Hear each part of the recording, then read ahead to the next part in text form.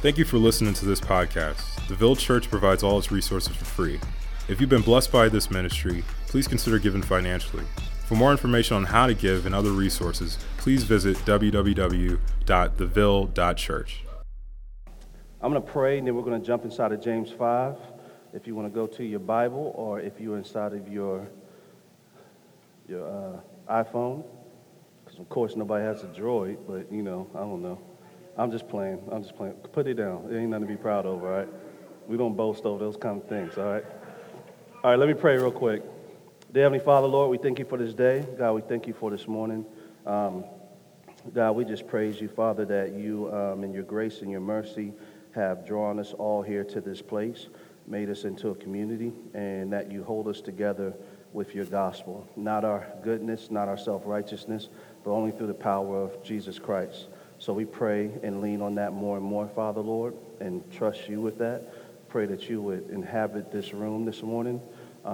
Give me wisdom and direction on how to preach this word in clarity. And I just pray that you, and we just release it to the Holy Spirit to do what you have done this morning. So we praise you, we lift you up, and we honor you. In Jesus' name we pray. Amen. Awesome. So we're in James 5 this morning, and I'm going to be doing verses 1 through 6. So I just want to start off by reading that to you, and then I'll give you a little bit of context, right? But James says, in normal James style, by the way, I'm just letting you know, he has the razor blade out, and he's just cutting people like he normally does or whatever, right? So he says, "Come now, you rich, weep and howl for the miseries that are coming upon you. Your riches have rotted, and your garments are moth-eaten. Your gold and silver have corroded, and their corrosion will be evidence against you, and will eat your flesh like fire. You have laid up treasure in the last days. Behold, the wages of the laborers who mowed your fields, which you kept back by fraud, are crying out against you. And the cries of the harvesters have reached the ears of the Lord of hosts. You have lived on the earth in luxury and in self-indulgence. You have fattened your hearts in a day of slaughter. You have condemned and murdered the righteous person. He does not resist you." So, like I was telling you, James is coming for blood this morning, all right? So we're going to preach this morning. So let me give you just a little bit of context, right? The believers of James' day and age are suffering from the exact thing that we are suffering from in our day and age, right? They are getting lullabied to sleep by the lure of riches, right? So like money, rich people, the systems that are created by rich people are pulling away Christians from the body. And James, being a leader, being called to speak life into them, to protect them, is warning them about the allure of riches. And he is actually declaring what the judgment is going to be for those that are rich and live out their richness in a way that they actually oppress other people. Y'all with me so far? They're caught up in the world system. You understand what I'm saying? Like, I don't know about you, but I like to think about money. I like to talk about money, especially when I have bills to pay. Does anybody agree with that? Do y'all know where I'm coming from? We got the bill collector. I don't want him coming to my crib at all, right? And so it's natural that we have to think about these things that we have to take care of every day. But what he's talking about is a heart condition. It's not necessarily an indictment of just actual riches, but it's actually the love of riches and the deception that the love of riches can create, right? In Mark 4, it says this.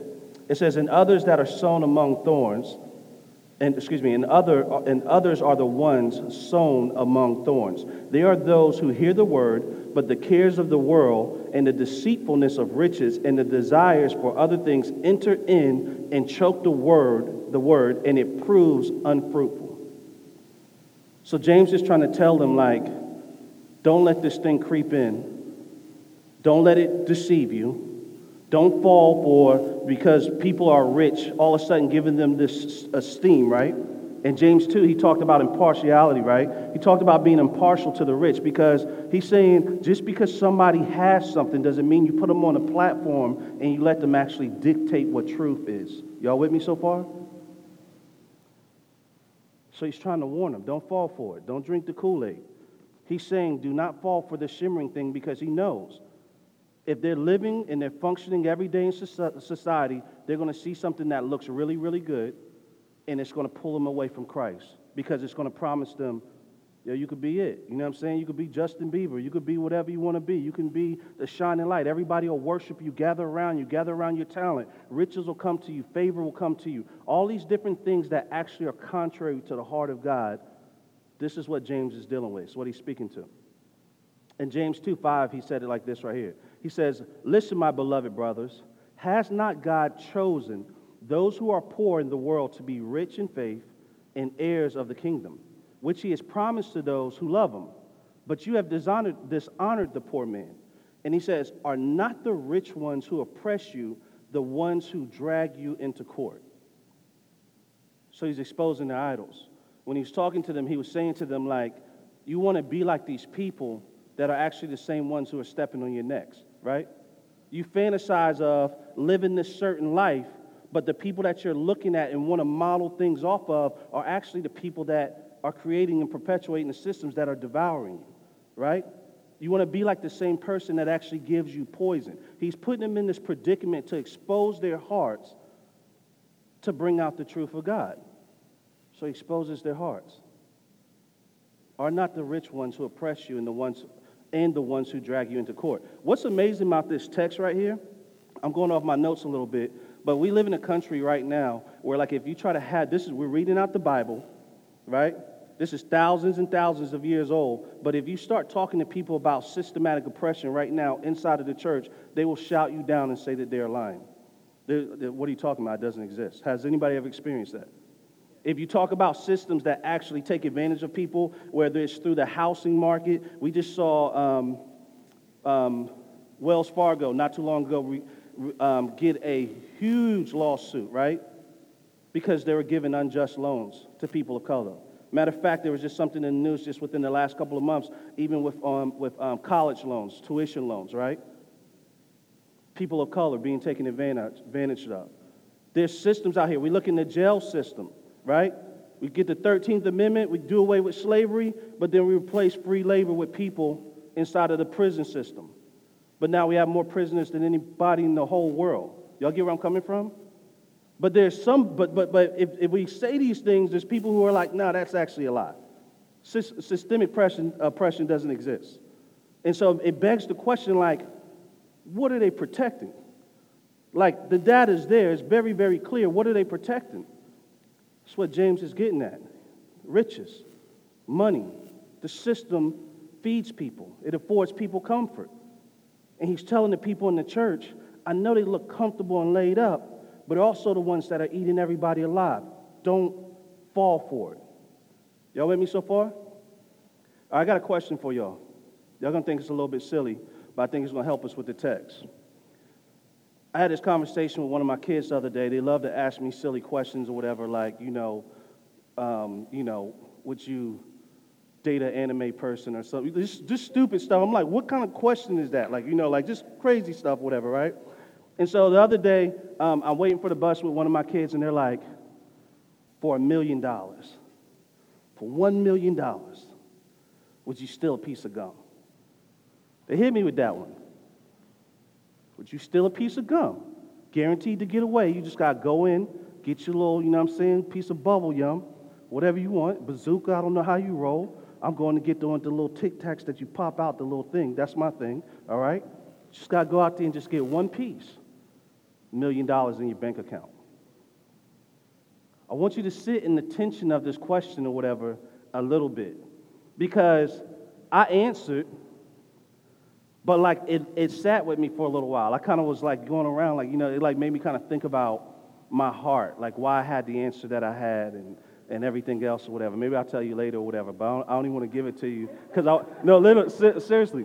I want you because I think what happens when you jump in a text like this, like in the way that James is going at the rich, it's easy to sit in the room and be like, yeah, man, them rich people, man, those rascals, and not see yourself in the text, right?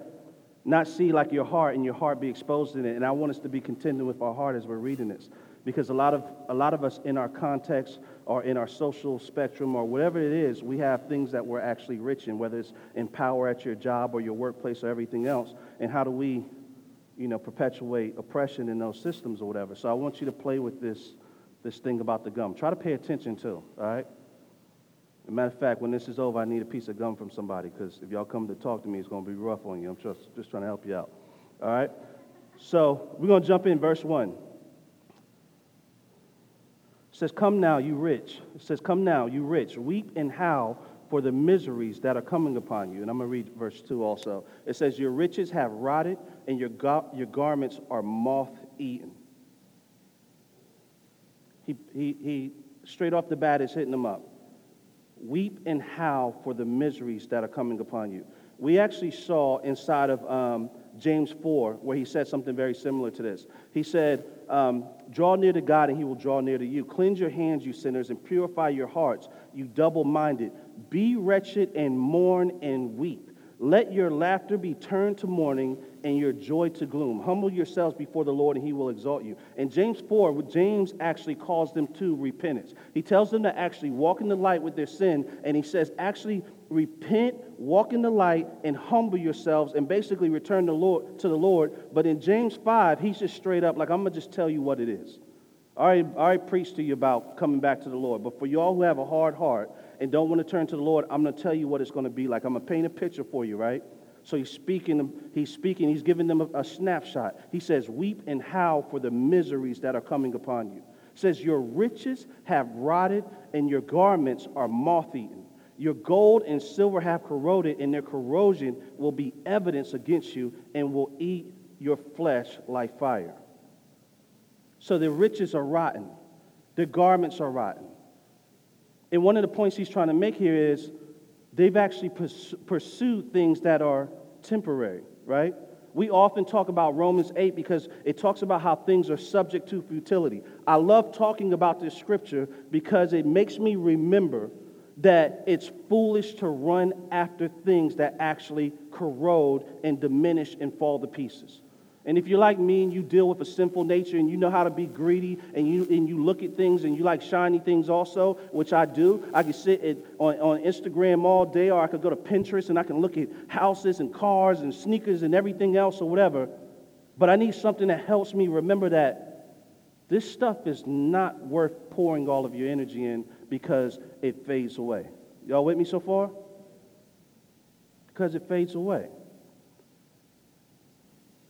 So he's telling them, it's like you've ran after the temporary thing, the thing that will not last. And Romans 8 says everything is subject to futility, that God in his master plan made it so things actually break. So we can't build and build and build and build our idols without them fighting against us and crumbling. He kills our confidence in these things that will come to nothing. But for some who haven't been redeemed by the blood of the Lamb, who haven't received the gift of salvation, their rebelliousness against God is that they're going to always wage war and they're going to always consume more and more and more things. So James, he's getting on them. It's corroded. It's corroded. It says you have laid up treasures in the last days. You have worked, and you have worked, and you have put all your effort into accumulating more.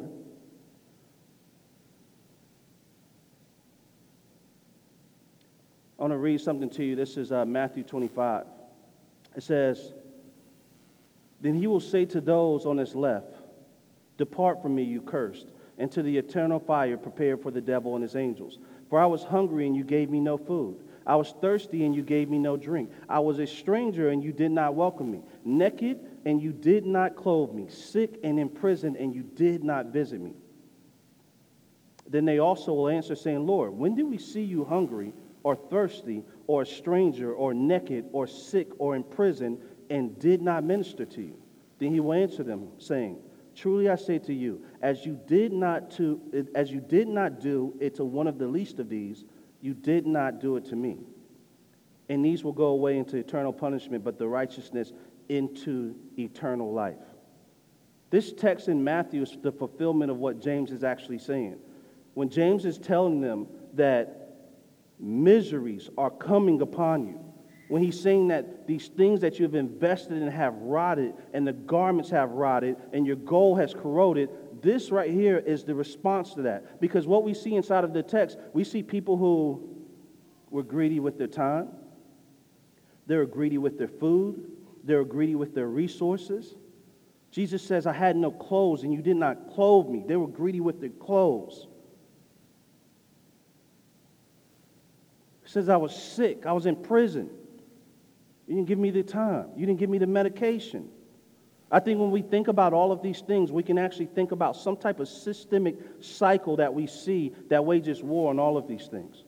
We have, I went to Japan a couple of years ago, and it blew my mind because I had no idea that Japan very much felt like New York City. We're in Tokyo.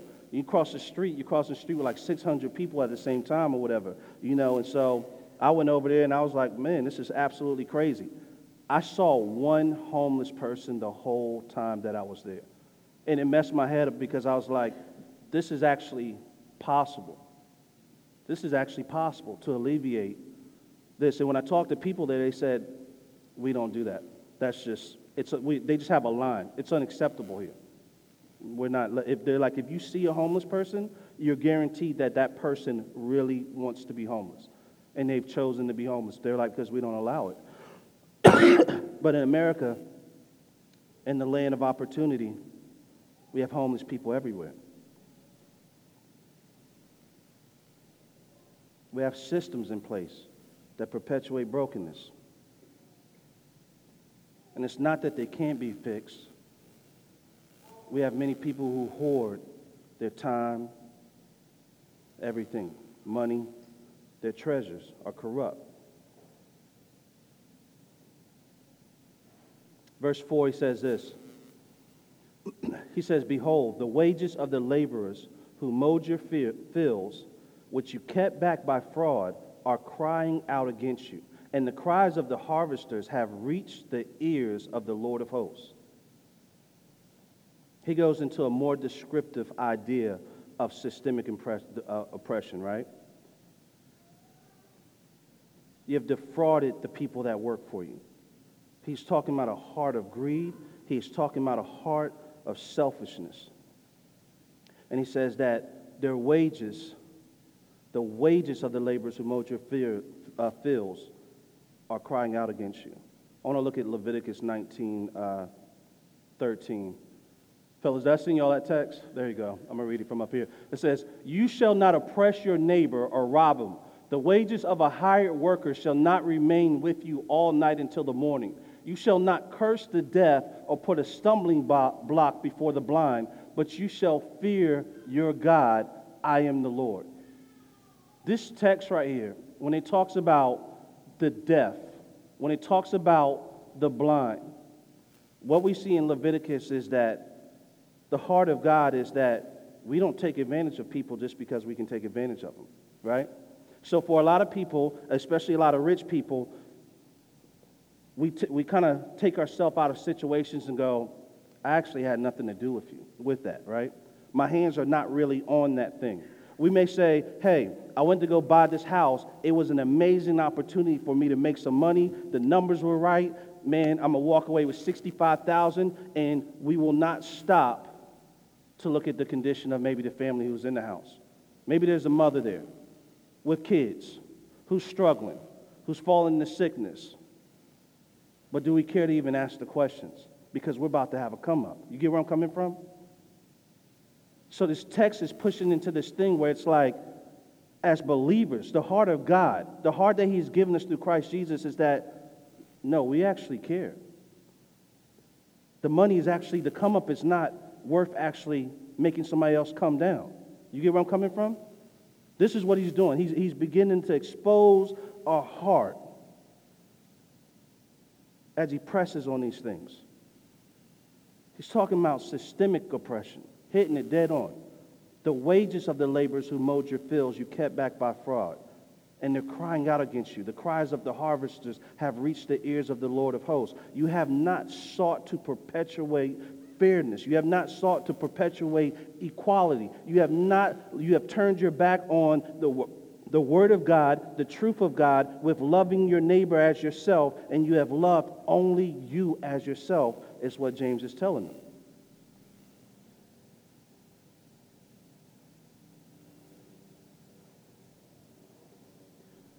Just recently, I was talking to one of my pastor friends, and he had just came back from Flint, Michigan, and he was grieved because he was telling me that in the more affluent parts of Flint, the water has been restored, and inside of the hood, people are still boiling water and still having to buy bottled water, right?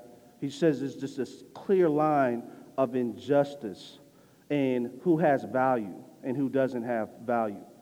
He said, like, it does, he said, I had no idea. It's not on the news anymore. Nobody talks about it anymore. He said they talk about it in Flint, but it just stays there. He goes, but in the hood, it's not all good, right? Systems. I mean, it makes you ask the question, is it too expensive to fix for them? Are they not valuable enough for the city to take that L and fix what's broken? Do they just not make it on the budget line because they don't pay enough taxes over there? How much is their life worth? Their cries aren't being heard. Their cries are not being heard. But we have to rejoice in God, right? Because this text says, the cries of the harvesters have reached the ears of the Lord of hosts. God is actually listening. He actually hears our cries, right? Verse 5 and 6 says this. It says, you have lived on earth in luxury and in self-indulgence. You have fattened your hearts in the day of slaughter. You have condemned and murdered the righteous person.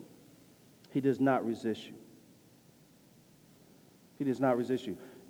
This is the kind of stuff inside of the Bible you don't hear often. I want to look at Amos 6.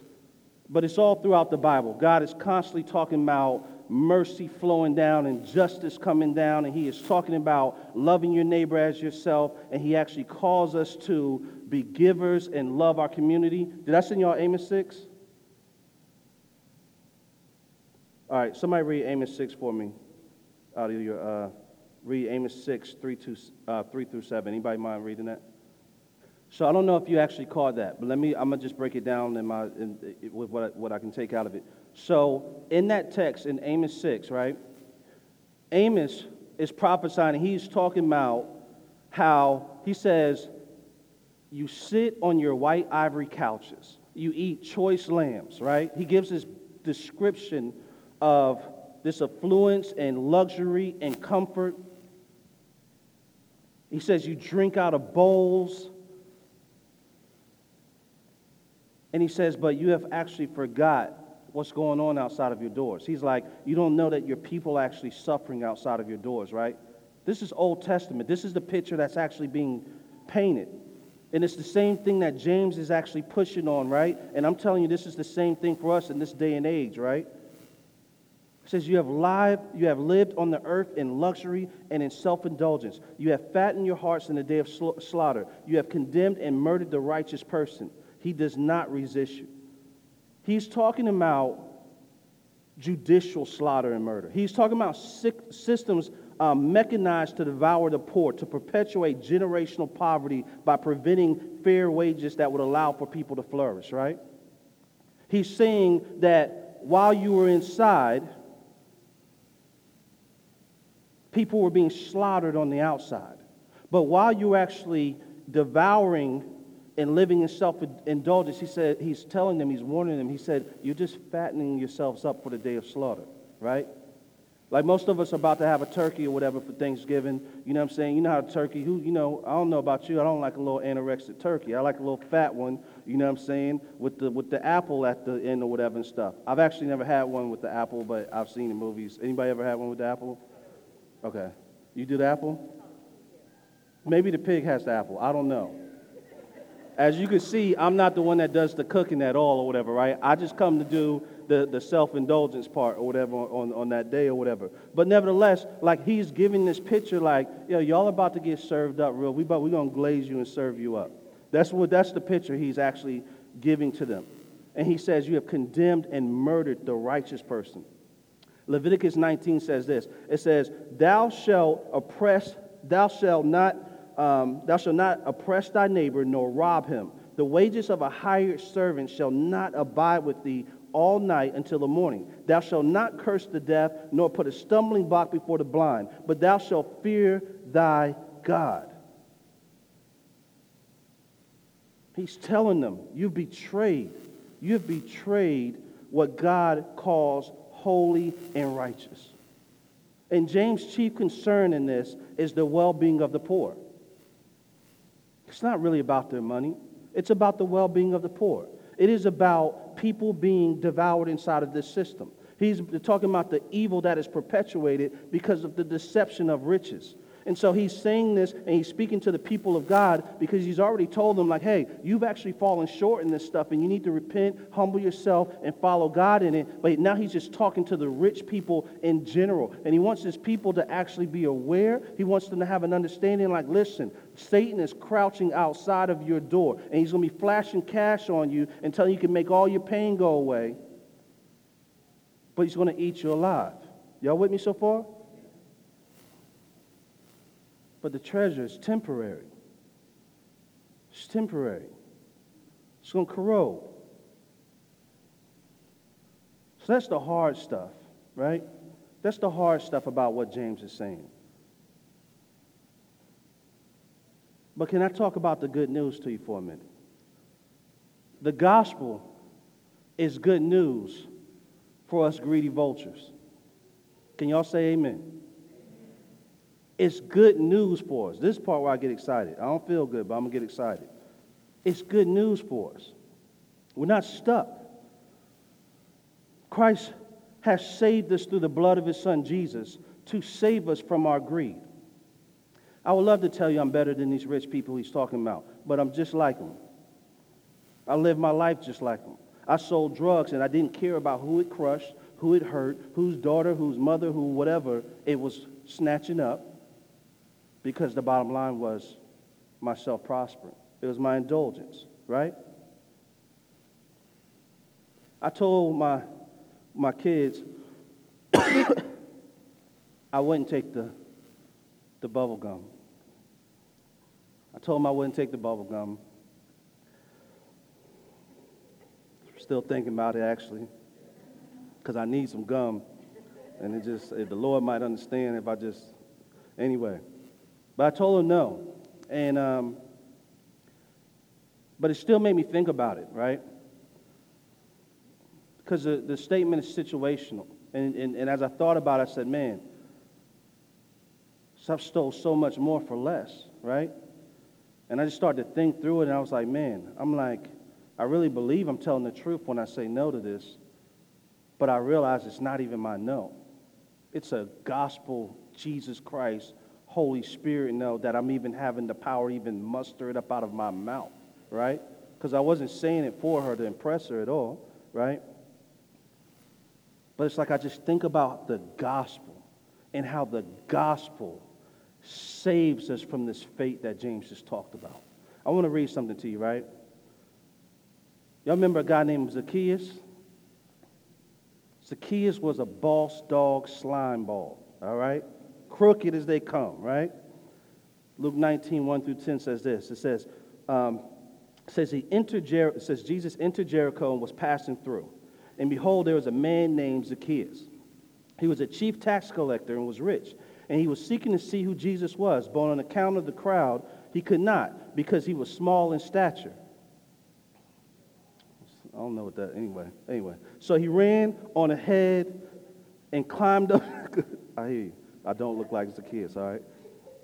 So he ran up ahead and climbed up into a sycamore tree to see him, for he was about to pass that way. And when Jesus came to the place, he looked up and said to him, Zacchaeus, hurry up and come down, for I must stay at your house today. So he hurried and came down and received him joyfully. And then when they saw it, they all grumbled. He is going to be the guest of a man who is a sinner. And Zacchaeus stood and said to the Lord, Behold, Lord, the half of my goods I give to the poor. And if I have defrauded anyone of anything, I restore it fourfold. And Jesus said to him, today salvation has come to this house, since he also is a son of Abraham. For the Son of Man came to seek and save the lost. One interaction with Jesus, and it flipped the whole script on Zacchaeus, right? In one sitting, he became a fool to the world, and he became a saint, right? A joint heir with Christ Jesus. This greed that we talked about that is so pervasive for all of us, right? It's what our flesh does. I know we would like to romanticize that we're cuter than that we're better than that, but I guarantee you, when you start trembling during tax season, and you're like, if I just carry the zero and flip it over here, whatever, then, like, there's small situations that expose our hearts on a daily basis, right? That show us who we are. But the Bible tells us who we are. We've all fallen short of the glory of God. The only hope we have to not dance and revel in the outcome of the rich and the greedy, and to actually relish in being poor in the world but rich in Christ Jesus, is through Jesus. Zacchaeus' friends would say, man, you're a fool. Do you realize if you actually give away half of your wealth, and then for all the people you defrauded, which we know you slime ball, you done defrauded a bunch of people, and we're going to see if you're really going to do this. If you're going to give them fourfold, bro, your bottom line is going to be looking real ugly. But Zacchaeus is willing to trade in everything, right? He is seeing eternal wealth, right, that no eye has ever seen, no ears heard about, and he is laying it all down because he met Jesus. I want to read something else to you. This is Matthew 10, 17 through 31. It says, and as he was setting out on his journey, a man ran up and knelt before him and asked him, good teacher, what must I do to inherit eternal life? And Jesus said to him, why do you call me good? No one is good except God alone. You know the commandments: do not murder, do not commit adultery, do not steal, do not bear false witness, do not defraud, honor your father and mother. And he said to him, teacher, all these I have kept from my youth. And Jesus, looking at him, loved him and said to him, you lack one thing. Go sell all that you have and give to the poor, and you will have treasure in heaven, and come follow me. Disheartened by the saying, excuse me, he went away sorrowful, for he had great possessions. And Jesus looked around and said to all his disciples, how difficult it would be for those who have wealth to enter the kingdom of God. And the disciples were amazed at his words. But Jesus said to them again, children, how difficult it is to enter the kingdom of God.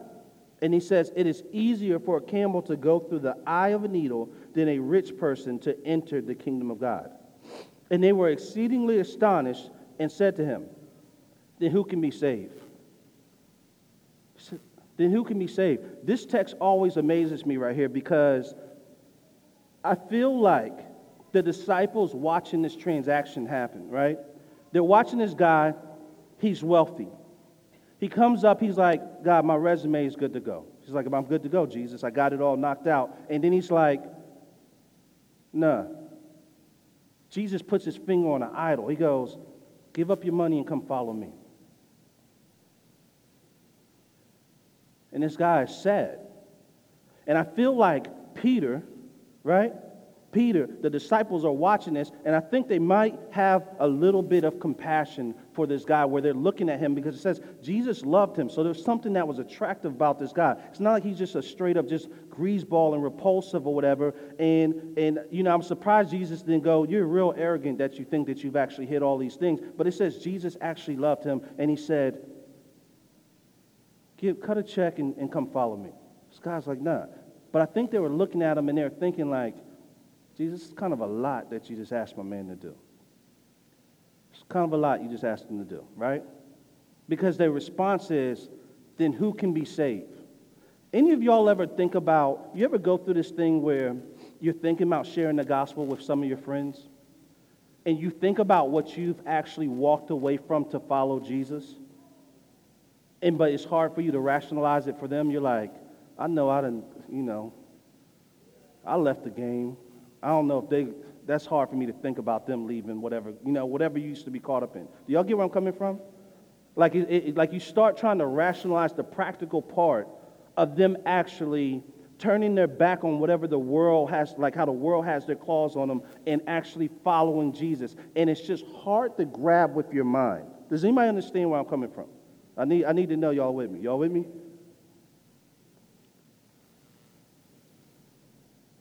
So they asked the question, then who can be saved? And I believe they were kind of lodging that on their own righteousness when they asked the question, then who can be saved? I think for a second they forgot about who Jesus was, right?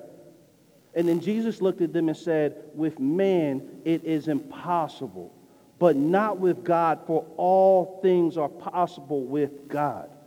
This is why we preach Jesus and only Jesus, because it's the only thing that can actually make a person who has everything the world can offer and actually lay it down to follow Jesus. You won't be able to convince anybody of that. It's a fruitless endeavor. You won't carnally get somebody to actually lay all they have down and follow Jesus. It's an experience with Jesus Christ. It's the power of God in the cross actually saving them and giving them a new heart, right? He says it's easier for a camel to go through the eye of a needle than for a rich person to enter the kingdom of God. Even his example makes it seem like it's impossible. And he wanted them to feel the weight of that being impossible. There's many theories about what this actually is, this eye of a needle thing. But for some people, whether it's wrong or right, we get the concept. The concept is about removing baggage. It's about there being a narrow way, and the only way to get through it is to remove baggage. There's this belief or this idea that some people preach or whatever, and you research it, you hear so many theories or whatever, but that there was a door on the side of Jerusalem that was actually called the Eye of a Needle. And it was a really narrow door. It wasn't a main door that people came in and out of the city, but it's this really narrow door. And if you had to bring a camel or anything that had side bags or was carrying something, you had to remove everything off of it or it couldn't fit through the eye of a needle, right? Whether that's the actual statement or not, the idea here is that we come to the Lord with all of this baggage removed. We give it to him, right? We give it to him. He does the impossible thing of causing us to die to ourselves. He saves us, and then he sanctifies us. He removes more and more luggage as we grow in him, as we get closer to him. He saves us from the outcome of the rich who devour people. He opens our eyes and lets us actually hurt for the systems that devour people. All of a sudden we can see. We don't have to fight for our righteousness and say, no, that's not true. We can walk in the courtroom and go, this is some evil crap going on up in here, and call it for what it is, right? Because our prize is in heaven, and we are the richest in the room, even on our brokest day, because of what Jesus Christ has done.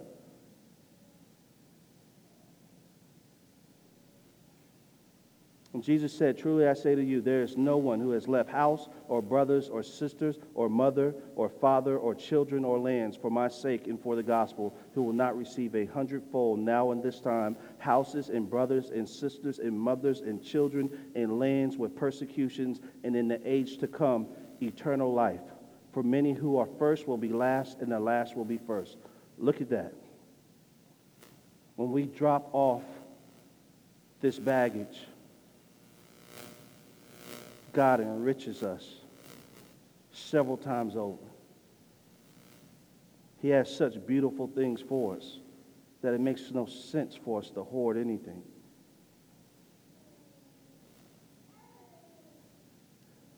I want to end with this, and I want to encourage you with something. Because I think for most people, when we hear messages like this, what we think about is, that's cool, but I have some real actual needs, right? Or, I need some things to work out. Or like, this is a great message right now, but I have to go back home and live and work every day. And I don't know if you think like that, but I think like that also. And so when I look in the text, I just want to read something to you that I found extremely encouraging about living this rich life out in Jesus, right? In Hebrews 11:24, it says this. It says, by faith Moses, when he was grown up, refused to be called the son of Pharaoh's daughter, choosing rather to be mistreated with the people of God than to enjoy the fleeting pleasure of sin. So he refused this rich title he had. He chose to be numbered and identified with the people of God, right? And in verse 26 it says, he considered the reproach of Christ greater wealth than the treasures of Egypt, for he was looking to the reward. By faith he left Egypt, not being afraid of the anger of the king, for he endured as seeing him who is invisible. If I could just bring that to light to you, what he's actually saying there. He's saying that I know that the game the world is going to play is they're going to call me a fool for what I value. They're going to actually boast and talk about what real riches are, and they're going to say, you are a broke fool. We're out here getting this money. You're over here trying to make it from check to check. And they're going to mock you. They're going to call you everything under the sun. But they're going to forget that you're actually under the sun. They're going to forget that you actually have a promise that's beyond anything they could comprehend. They're going to forget that you actually, by faith, actually believe the promises of God. They are going to actually miss that what Christ has actually done in your heart is that he has actually called you to trade the temporal for the eternal. It says that he was looking to the reward. That's what he woke up every day and washed himself with. Right? The promises of God. Right? The eternal promises of God. That salvation was truly his. That his sins were truly washed away because of the work of Jesus Christ, right? That God is promised to us that we will spend eternity with him. He looked towards the reward by faith. He endured as seeing him who was invisible. Hebrews 12 says this right here. It says, fixing our eyes on Jesus, the author and perfecter of our faith, right? It says, who for the joy set before him endured the cross. Jesus endured because of what was ahead of him. It says he despised the shame. He sat down on the right hand of the throne of God. So what I want to tell you today is that Christ endured perfectly for us. And then he slid that on your resume. So whether you hear this stuff and you think about your greed, or maybe you are like, I'm getting that bubble gum, so I'm going to get that million. Maybe you sided on that side. You can actually walk in the light, because the fact of the matter is Christ didn't get the gum for you, right? He's actually redeeming us and sanctifying us every single day. The Bible says his mercies are made fresh every morning, right? Every single morning his mercies are made new. So we get to hold on to Jesus and what he's already done. He's already done it for us. He's already walked it perfect for us. So we get to rest in his saving work and relish in his perfect score. Because by grace and mercy he has passed that trophy to us, accomplishing what none of us could do in our own flesh. Church, let's pray this morning.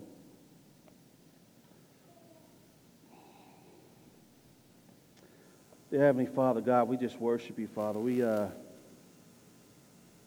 Lord, I thank you, Father, for number one, even giving me the energy to be here this morning, Father, Lord, and helping me push through and just to be energized myself by your word and remember your promises and your goodness, Father. God, forgive me for my personal greed. Forgive me for even romanticizing the idea that, no, that's actually not me in the text. I can't even identify all the ways, but I know it's actually there, Father. But God, I thank you, Father, Lord, for the gospel that we get to rest in the work of Jesus Christ. And we get to trust you to continue to sanctify us, Father, Lord. I thank you, Father, Lord, that you take us from where Zacchaeus was, and then you flip us, and in one sitting you can help us flip sides and begin to tear down destructive systems, that your gospel is that powerful. Lord, help us to not be foolish, to lean on anything else, to not lean on our righteousness, but to actually hold on to the work of Christ, Father, Lord. Let that be our work. Believing. Let that be our work, Father, believing more and more, Father. God, I pray for the people in this room. I pray for the people in this room. I pray for myself, Father. I pray, Father, Lord, that we would be compelled, that we would be thrusted forward, that we would be energized, that we would endure because of what has been done to us and what is set before us. Pray that we would believe that we are made new through you, that your mercy is available to us every day, all day long, that the old us is dead, that your promises are sure. Father, save us from the shiny things, Lord. Help us to be wise, Father, Lord, with our finances. Help us to be wise. Help us in the tension of taking care of our families and providing, making wise investments, Father, Lord. But protect our hearts in the tension of greed and the deception of riches. Help us to be wise in all of that. So, Lord, we just praise you. We thank you, Father, for this time together this morning. In Jesus' name we pray. Amen.